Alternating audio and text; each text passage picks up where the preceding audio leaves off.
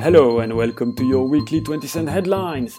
In the news this week, retail is suffering due to inflation and the rise of energy prices. We all know that. Another examples come from Colruyt. The group expects higher costs of energy, transport and personnel to exceed 200 million euros in the current fiscal year. Obviously, this kind of increase will significantly reduce consolidated profits. Colruyt explained that the current fiscal year will be difficult due to rising inflation and lower growth prospects for the economy.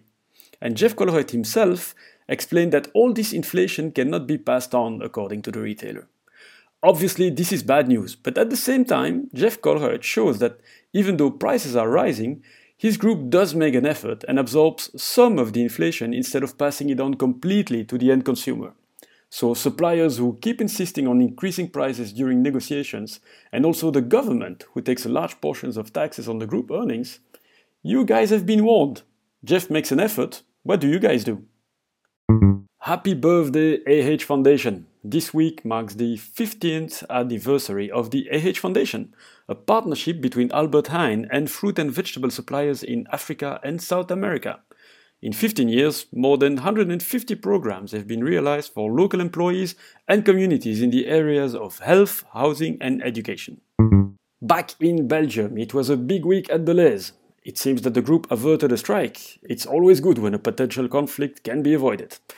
But there is also a new packaging for the plant-based private label. The announcement coincides with World Vegetarian Day.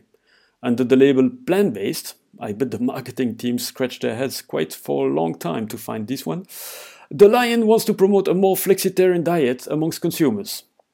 But the biggest event for the group was the opening of the biggest bottling plant in the Benelux. It was officially inaugurated this week, and you can even find more facts about it on 20 Cent Retail's website. Finally, let's finish with the agenda of October. You should know two main events in your agenda: CL and the Mercury Prize.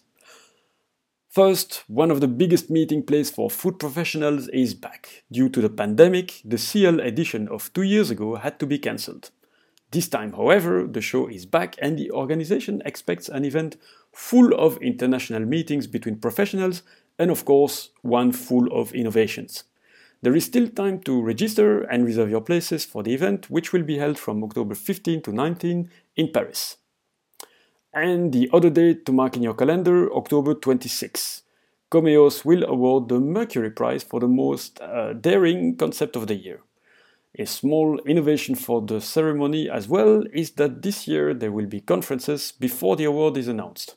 Comeos wanted to inspire and organizes innovation talks before the ceremony. Registration is mandatory and can be done via the Comeos website. And that's it for week 39. Don't hesitate to check out 20centretail.com for more retail stories and join the podcast next Tuesday for my chat with Alexandros Boussis from Delhaize. Believe me, it's a great episode as he was very candid and open about the current crisis and how Delhaize reacts in the current circumstances. Till then, have a great retail time and thank you for listening.